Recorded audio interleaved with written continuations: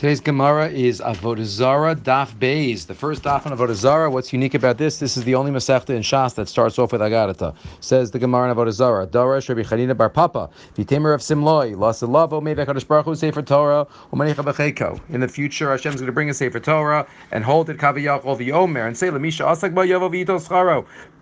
Whoever was osaking it, please come get the schar. Miyad miskam to nuban ovdik achavim berbuvia. All the nations of the world are going to come to try to get schar. Kol ha'goyim nikpusu yachtav. Am HaKadosh Baruch Hu.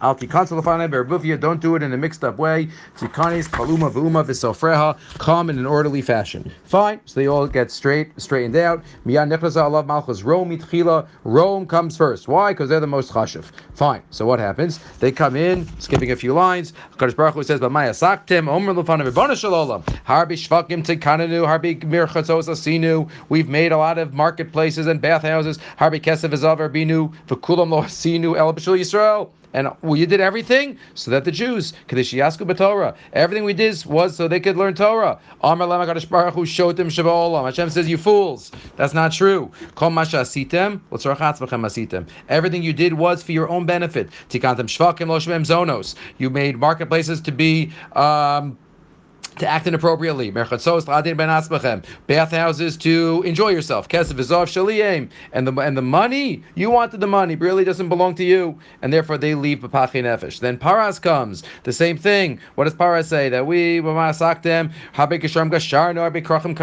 built a lot of bridges, we made a lot of roads. It was all for Yisrael. Hashem says, no, you did it, and they go out b'pachi nefesh, until all the nations come through, until Bnei Yisrael are left, and they're the only ones that will get schar.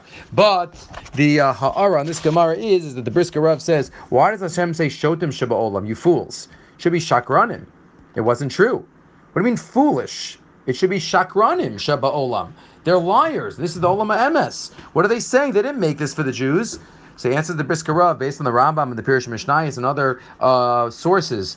Really, everything in the world is for Am Yisrael. And maybe everything in the whole world of Am Yisrael is for that tzaddik, like the Gemara says in one place. But everything revolves around Am Yisrael. Every far-fetched war or far-fetched event in the history of the world is for Am Yisrael, leading up to the ultimate destiny of the world. So really, when they say we did it l'shem B'nai Yisrael, they weren't lying.